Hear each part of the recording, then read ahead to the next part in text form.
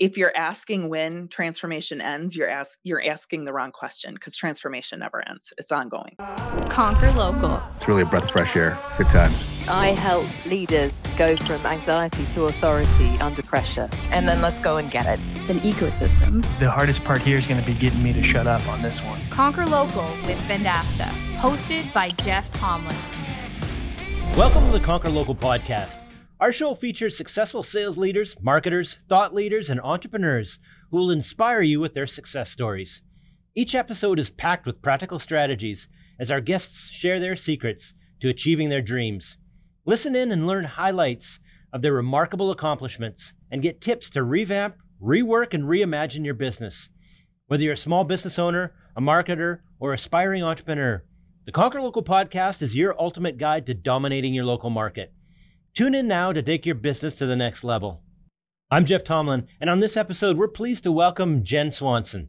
Jen is the founder and CEO of Tuckpoint Advisory Group, a collective of digital transformation experts to improve middle-class organization, integrate digital technology into all areas of their business to improve their operations and customer experiences. In 2023, over 70% of the Fortune 500 companies have embraced digital transformation, from digitizing internal operations to leveraging cloud and AI capabilities and moving into digital-first consumer offerings. However, many companies stall out and never realize their ROI because they focus on the tech, forgetting that organizations and their operating models have to evolve too. Companies that work with Jen and Tuckpoint see a total transformation from the C-suite all the way to the front line. In 2021, Jen was recognized as one of the top women in business by the Minneapolis-St. Paul Business Journal and Mentor of the Year by Team Women. Get ready, Conquerors, for Jen Swanson, coming up next on this week's episode of the Conquer Local podcast. Jen Swanson, hey, welcome to the Conquer Local podcast, and thank you for taking time out of your busy day to join us here. Of course. Thank you so much for having me. I really appreciate it. Well, pleasure to have you on, and what great timing. Chatting with a number of our hosts lately, or rather our guests lately, at the top of everybody's mind is this idea of transformation, and particularly in the technology space. A lot of companies are going through a transformation right now, balancing this idea of growth and profitability. Where in the past few years it was grow at all costs, and now it's not so easy to come by capital. So efficiency is super, super important. So it's a big theme in the tech space, but it's not just the tech space. It's focusing on transformation. It's like almost all industry categories. So, first off, let's start right at the top. When you talk about transformation, there's a couple different components as you define it. So walk us through when you're talking about transformation, what are the big components of it, and like how do you define each of those pieces? Sure. Well, I think in the last decade or so, the transformation word has gotten a little bit like, it's lost all meaning. The word has lost all meaning to many of us, right? Because everybody uses it in slightly a different manner. I think the technology part of it has become almost like the least meaningful part of transformation, right? So we walk around all the time talking about digital transformation, and the digital part of it almost becomes the least interesting part of it, because we all know, the digital transformation for me, when somebody says, well, what really is digital transformation? I talk about digital transformation is taking technology and making sure we are leveraging technology to the fullest in every part of our business. So it's not just, in the old days, do we have a website? Are we e-commerce? Are we marketing online? Sure. That stuff's all table stakes now, right? Like nobody goes around saying, hey, we're going to have a web launch party, right? Because everybody assumes you're 24/7, 365 online. And nobody gets excited about that. The technology is ubiquitous. The parts that I think people don't talk about, and frankly, where I'm finding the most meaningful work in consulting with companies, is in the operational impact of transformation and the leadership, sort of the human side of transformation. What's the impact to the people, the organization, when you are trying to sort of keep up with the pace of the technology change in our world, right? So a lot of times what will happen is I'll talk to companies that, it kind of doesn't matter what industry you're in, everybody's competing on experience. And when you're competing on experience, it matters as much about sort of how you're delivering your service or your physical goods as it does how you're delivering the billing and the payment ability or the servicing ability or anything that sort of surrounds the product itself. And that's the part that I think honestly has been the most overlooked as companies have transformed from a technological standpoint, is forgetting what the impact is to operations and customer service and service delivery. And I think that's really where, frankly, most companies are catching up now, and why we're still talking about this, right? Because Yeah. everybody's sort of taken on digital transformation. Not everybody has taken on that operational part of things, or that operating model, or that operational aspect of things. Let me ask you a question. So, a lot of the companies that you're working with, is it typically like a small component that ends up needing to be adjusted or transformed, whether it's software or whether it's an operational practice, or do you find that a lot of the companies that you're working with really need to change a number of different aspects of the way that they're not just operating, but the way that they actually deliver things? Well, so Jeff, there's two answers to that question. Usually they come to me thinking it's one thing, but I help them discover pretty quickly that it's kind of everything.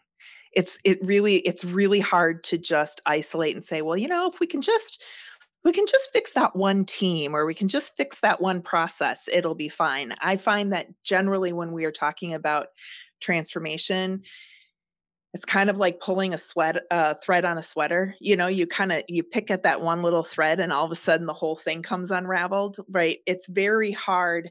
And the reality is, because most companies aren't built in like small, neat little isolated packages where you can just take sales over here and they're just working over here in this nice little silo, and they're neat and kind of walled off. And then you've got your operations team and they're kind of walled off, and you've got marketing over here and maybe you've got IT over there. That's not how companies function right now. And even if they are walled off like that, that's probably not working for them either, right? Right. So the fact is that once you start pulling on any one of those parts, you sort of start unraveling the whole sweater, and you can start to see where there's more systemic issues, there's broader cultural issues, perhaps there's broader leadership issues, there might be some structural issues, that teams are not cross-functional, teams don't know how to work together. One of the symptoms I often see is this idea that business is over here working on stuff, and they throw stuff over the wall at IT so that IT can fix things, right? And as soon as I hear that anybody's throwing anything over a wall, there's a problem, because there should not be any walls in a modern organization, right? There should be teams working together towards a common goal. And so that's where you start to nitpick at some of this stuff, and you start to realize there's broader issues than maybe a single symptom. So I'll tell you what I'm hearing, giving the perspective that I have and things that we tried to change in the past in our company. I find when we start trying to change something, the projects always seem to get bigger and bigger. It's sort of like the way that you're describing. You pull a thread, and then at some point the project gets so big that it's like, well, we can't afford to do that. So my question to you is, as you start to pull the thread on the sweater and unravel it, how do you approach working through transformation in sort of like, do you break it up into bite-sized pieces? And like, how do you approach getting it done? Because like, I imagine, it could be overwhelming to an organization as you uncover more and more things that need to be changed.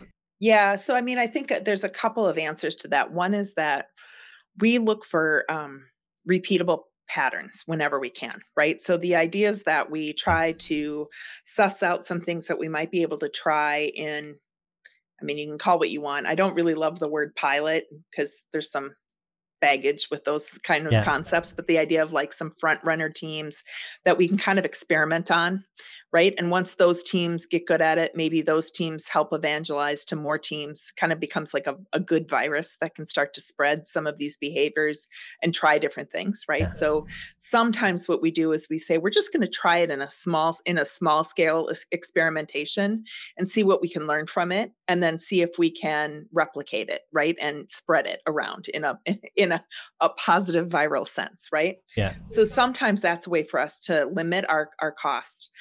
I will tell you though that the best way I have found to limit that that cost exposure for clients is to have it be something that we co-create together.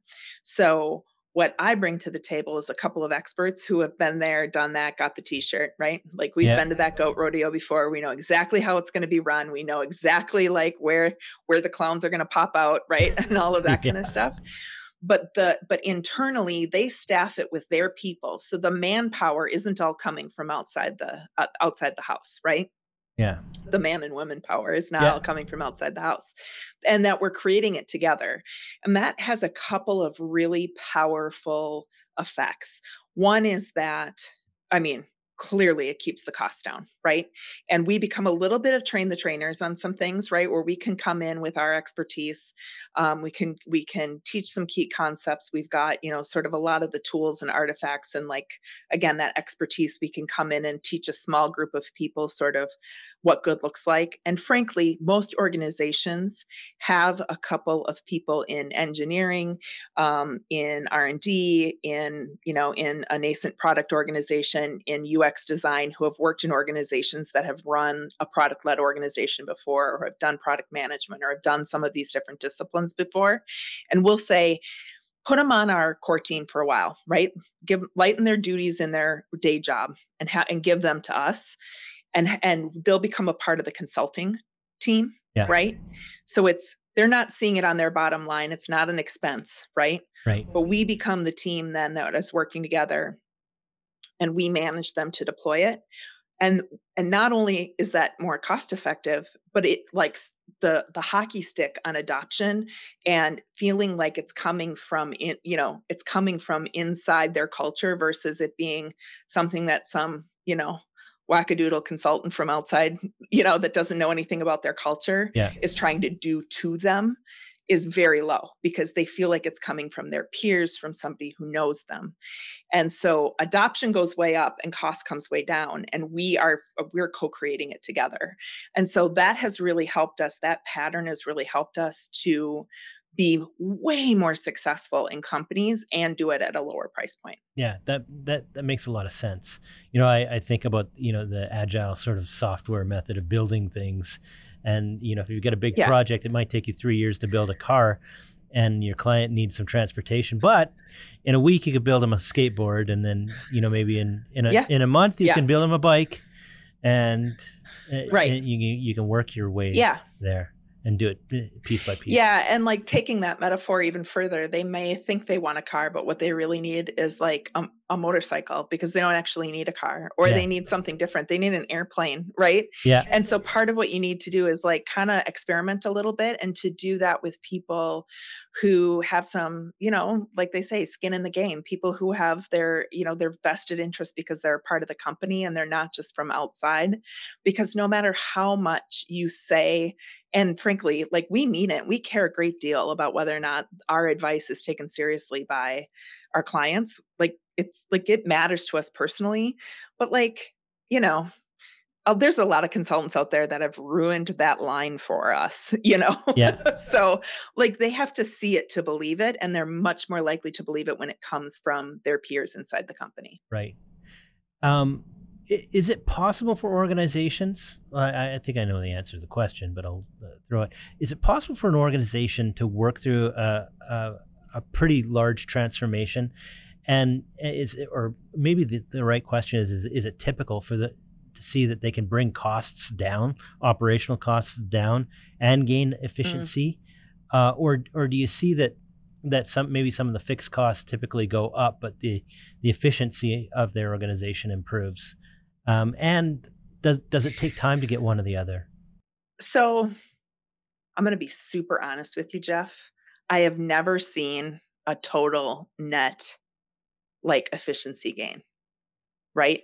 Now, what I have seen is that there are some areas where you get a huge gain, but they are often offset by expense increases elsewhere in the organization. Now, what I will tell you is that the efficiency gain may be in areas of lower value, right? Where, for example, um, in one of my clients, we were working with an operations organization that was working on digitization, and they were spending a ton of money on call center staffing. That was like literally like picking up the phone and telling people how to find a link to print out a claims form online. Like, do you have a computer? Can you go to this URL? Okay, click on the blue button. And then, do you have a printer? Okay, print that claims form, fill it out, and mail it in. Like that was, and they were doing that like 300 times a day. Okay. Yeah. That is an exceptionally expensive way to allow a customer to self serve. Yeah. Right. Right. So think about that 300 times a day times 30 call center agents, right? Like think about how expensive that was. Now, that was offset. I'm not gonna tell you that we eliminated 30 call center agents, because we didn't. And a lot of executives at that client got real excited about the idea that they were gonna see these year-over-year expenses where like 30 call center agents, we were gonna be able to cut that head count. It was gonna be so exciting. Yeah. No, but do you know what those 30 call center agents were doing less than 6 months later? They were spending time with clients, telling them, helping them navigate really complex healthcare like choices and how to find people. So they had much longer call times, which, if you've ever talked to anybody in a call center, what do you want? Short call times, Yep. so you can help more people. All of a sudden they were having these long conversations that were like very valuable to customers.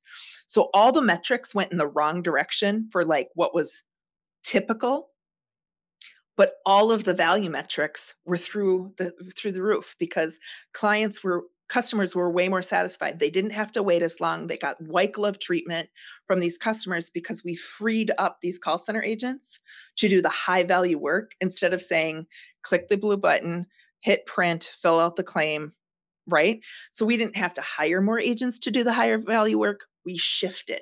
And I think instead of thinking of what are you going to cut versus what are you going to gain, I think you have to start thinking about most companies have to think about a shift in value on both the expense and the revenue side, right? It becomes a shift towards value Yeah. when you transform. And that's, I think, what's really powerful. And so in that process, you've just greatly improved the customer experience, which is what we should all be Totally. focusing on at the end of the day. Always, The yes. only thing Yeah. that matters is the experience that the customer has.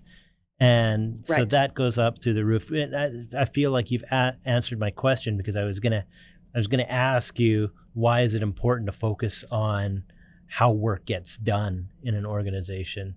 And Right. and that's Yeah. clearly one of the answers anyways. Right. Yeah. Right. And so I think that's the other part, though, Jeff, that you're asking about, is that I think it's really easy for a lot of companies to spend all their time thinking about the customer experience and no time thinking about the client experience, or the employee experience either. Right. So that same client that I had, in all the years that they had spent millions of dollars on the customer experience, super fancy website, all these bells and whistles that they could do really cool stuff on the website. Nobody had ever looked at what that was doing to the call center agents.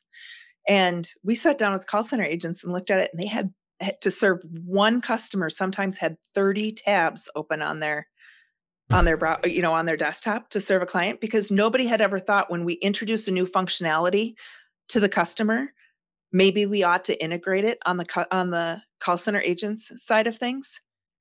Instead, they would just make the call center agent open a new tab. How satisfied do you think those call center agents were? And how crabby do you think they were every time they had to take a call, right? And so if we could spend a tenth of what we did on adding some new bells and whistles to a customer side of things to fix the agent side of things, we actually could put customer satisfaction through the roof. So if you don't pay attention to sort of that whole value chain, you start to miss some of these like really obvious Yeah. low-hanging fruit on how you can impact the customer experience. Well, there's that little bit of wisdom that everyone should pay attention to, is that your customers will never be happier than your employees. And That's and right. like there's That's right. something to that. So you got to make the working conditions really, really comfortable, Right. so that the team that's serving your customers is they're having a great time too, and they can deliver Right. that service. They're in the mindset. Talk That's to me exactly a little right. bit about the operating model. You guys Mhm. focus on the operational model in your Mhm. consultancy, and why is that important, and sort of what's the work to be done around that? Sure. So just to, make sure that everybody knows what I mean when I say operating model, it really is that's the nexus point of when we think about a company's strategy, right? Where to play and how to win. The business model, how do they make money? Literally, Yeah. what's the interchange in the marketplace, right? Their people and their technology all coming together. And the operating model really is thinking about like how is work organized and how does work get done inside of an organization. I'll be super transparent. I have a bias towards product management versus project management. I am all in on product management with the you know tightly coupled to agile software development, right? So I don't believe in agile without product, and I don't believe in product without agile. I think that they go together like peanut butter and jelly or peanut butter and chocolate or however you like your peanut butter. Yeah. Um, uh, and and those two things together are my bias as a operating model. Yeah. And that idea of organizing teams around products, and products can be things that are sold, but they also can be experiences or capabilities or platforms that have to be managed over time, just like the thing that you sell, right? Um, you may sell streaming services, right? Like a Yeah. Netflix or an Amazon, but you also have to be thinking about authentication, and you have to be thinking about billing, and you have to be thinking about, you know, security and safety, and all of those different things all have to be managed because those are all parts of the experience, just like the way that the movie is delivered to my eyeballs, right? Yeah. And so um, all of those pieces together have to be managed, and how those things are managed, that's really the operating model. So it comes down to teams and roles. It comes down to sort of how all of that work comes together and is governed, how success is measured, how teams are funded. All of those pieces together are the operating model.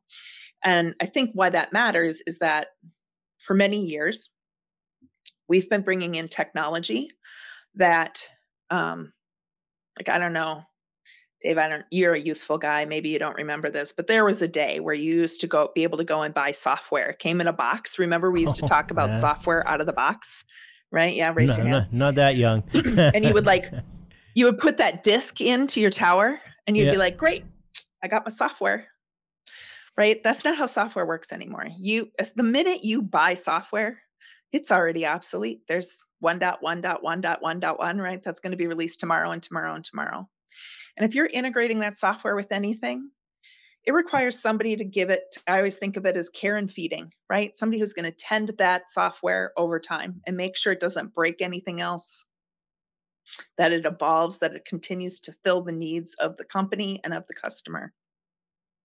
And so you have to structure a team around that. You can't just like plunk it on an old manufacturing model of a company that makes things, in an assembly, makes software in an assembly line. You have to think about how you structure a team differently. And that's really when we're talking about operating model, we're thinking about what's the care and feeding of some of those elements over time.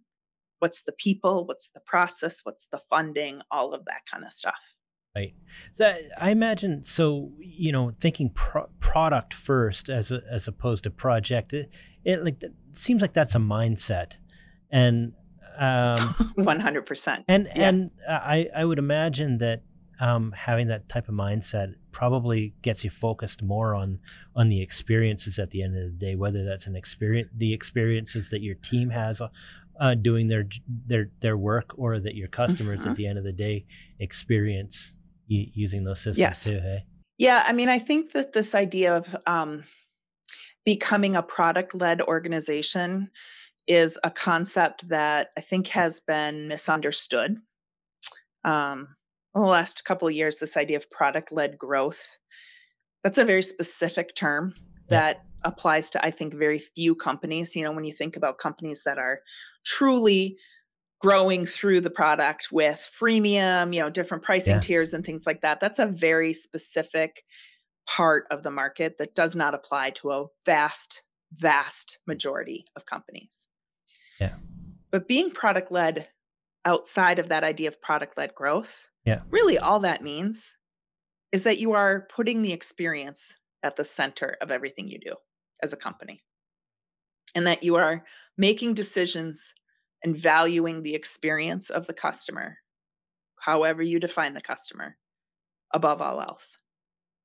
That's not a bad way to do business, right? You are choosing to say, we believe that the experience is our competitive advantage, and we're going to make choices accordingly. What a great way to think about things. And, then your decision criteria when you're picking systems that you're going to use, whether it's a customer-facing system or an internal system, is what's going to give us the best experience, or what's going to give our clients the best experience at the end of the day. And how you're going to integrate it. Is it going to improve the experience? Is that integration going to further the experience, or is it going to get us further away from the experience that we want to deliver, right? Yeah. I mean, it helps you make a whole world of decisions. Yeah. We could talk about this for a long time. We've gone through a lot of transformation just here at Vendasta, all the different systems that we've used, just integrating a bunch of new systems right now, and it seems like it's never ending. As you grow and go through different phases, this constant change in the systems you use is sort of it never ends, but you have to adapt as you grow in different sizes. That is probably the adage that maybe we could end on. I'm sorry to interrupt, but the thing that I always have to say to people is that if you're asking when transformation ends, you're asking the wrong question, because transformation never ends. It's ongoing. Yeah. And we say around here, or at least inside of our walls, you really ship your structure. And it's not just your org structure, but the way that you organize how work is done. That's what you ship at the end of the day, and that's in terms of the experiences, right? And so it's important. If you wanted to leave the audience with a couple of takeaways, what would they be, Jen? Oh boy. Well, I think first of all is it's not too late to start. I think there are leaders out there that are like, oh, we're so set in our ways. We're so, we've been around for 150 years. We can never change. We're so, we're old and we're stodgy. It's just not true. Period. I can guarantee it. It's never too late, and you can always start somewhere. There's always some place in the organization that you can start. Kind of, we were talking about like those front runners. There's probably people in your organization right now that wish that they could try something new, try to work in a new way, try to experiment with some different approaches to things. They have an idea and they don't know where to go with it. Like, I can guarantee you someone in your organization is thinking that way. So if you can figure out how to tap into that, like, you can start to find that little thread that you can start to pull on. So that's, I think, I think you're never too stuck in your ways, and there's always somewhere to start. And then I also think, I'd be remiss if I didn't say, and you don't have to go it alone, right? There's lots of people out there that they've been to the rodeo, they know how to do this, and then you've got help, whether it's peers at other companies that have gone through it, consultants that can help you. There really are there's a wealth of knowledge out there to help you with going through it. So that's what I would say. Change is difficult when you're sitting there thinking about it, but it's not so difficult once you go do it. My wife made me finally get rid of my Campfire Club Monaco sweatshirt that had 45 holes in it and tattered arms and sleeves, but She finally threw it in the garbage and bought me a new sweatshirt. And you know what? It was all right. So you just got to jump in and find a place to start. That's right. That's right. Hey, it's an absolute pleasure chatting with you on the Conquer Local podcast. Thank you so much. Thanks so much for joining us, Jen. And if people wanted to continue the conversation with you and reach out, how do they connect with you? Well, LinkedIn really is the best place to go. Tuckpoint Advisory Group is on LinkedIn. That's probably the easiest way to go. I'm also at JG Swanson on LinkedIn. I think we're going to link to that in the show notes. And the other thing I will say is that I believe we're going to have a link. I've got a white paper on transforming legacy organizations. So how we were talking about some of the older organizations, they think they're too big or too old to transform. We just did a case study on one. So we've got a link to that, I think, in the show notes that people can use. And there's a contact form there as well. We'll make that available to everyone, Jen Swanson. It's been an absolute pleasure. Take care of yourself. And I hope to see you back on the Conquer Local podcast down in the future so we can pick up the conversation. I would love it. Love it. Thank you so much, Jeff. I really had a good time. Hey, what a fantastic chat with Jen. You know, the first nugget that I took away was around the initiation of transformation. You know, it's crucial to understand that transformation goes beyond technology. It involves operational impact and leadership. Start the change process by identifying repeatable patterns, experimenting, and fostering a culture of co-creation. The essence of continuous transformation is another takeaway. You know, Jen said that the journey never ends. It's an ongoing process.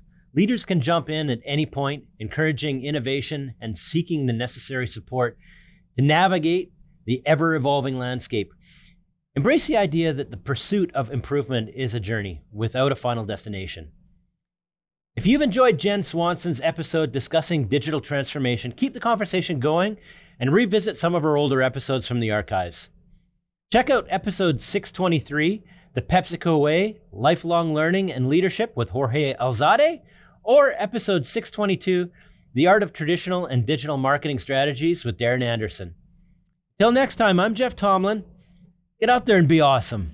You've been listening to the Conquer Local podcast presented by Vendasta. Tune in next week for a new episode. Guest discovery and produced by Suleiman Adam. Marketing by Rory Lawford, Brandon Moore, and Suleiman Adam. Executive producers Brendan King, Jeff Tomlin, and Suleiman Adam. Recorded at Vendasta headquarters on the Canadian Prairies.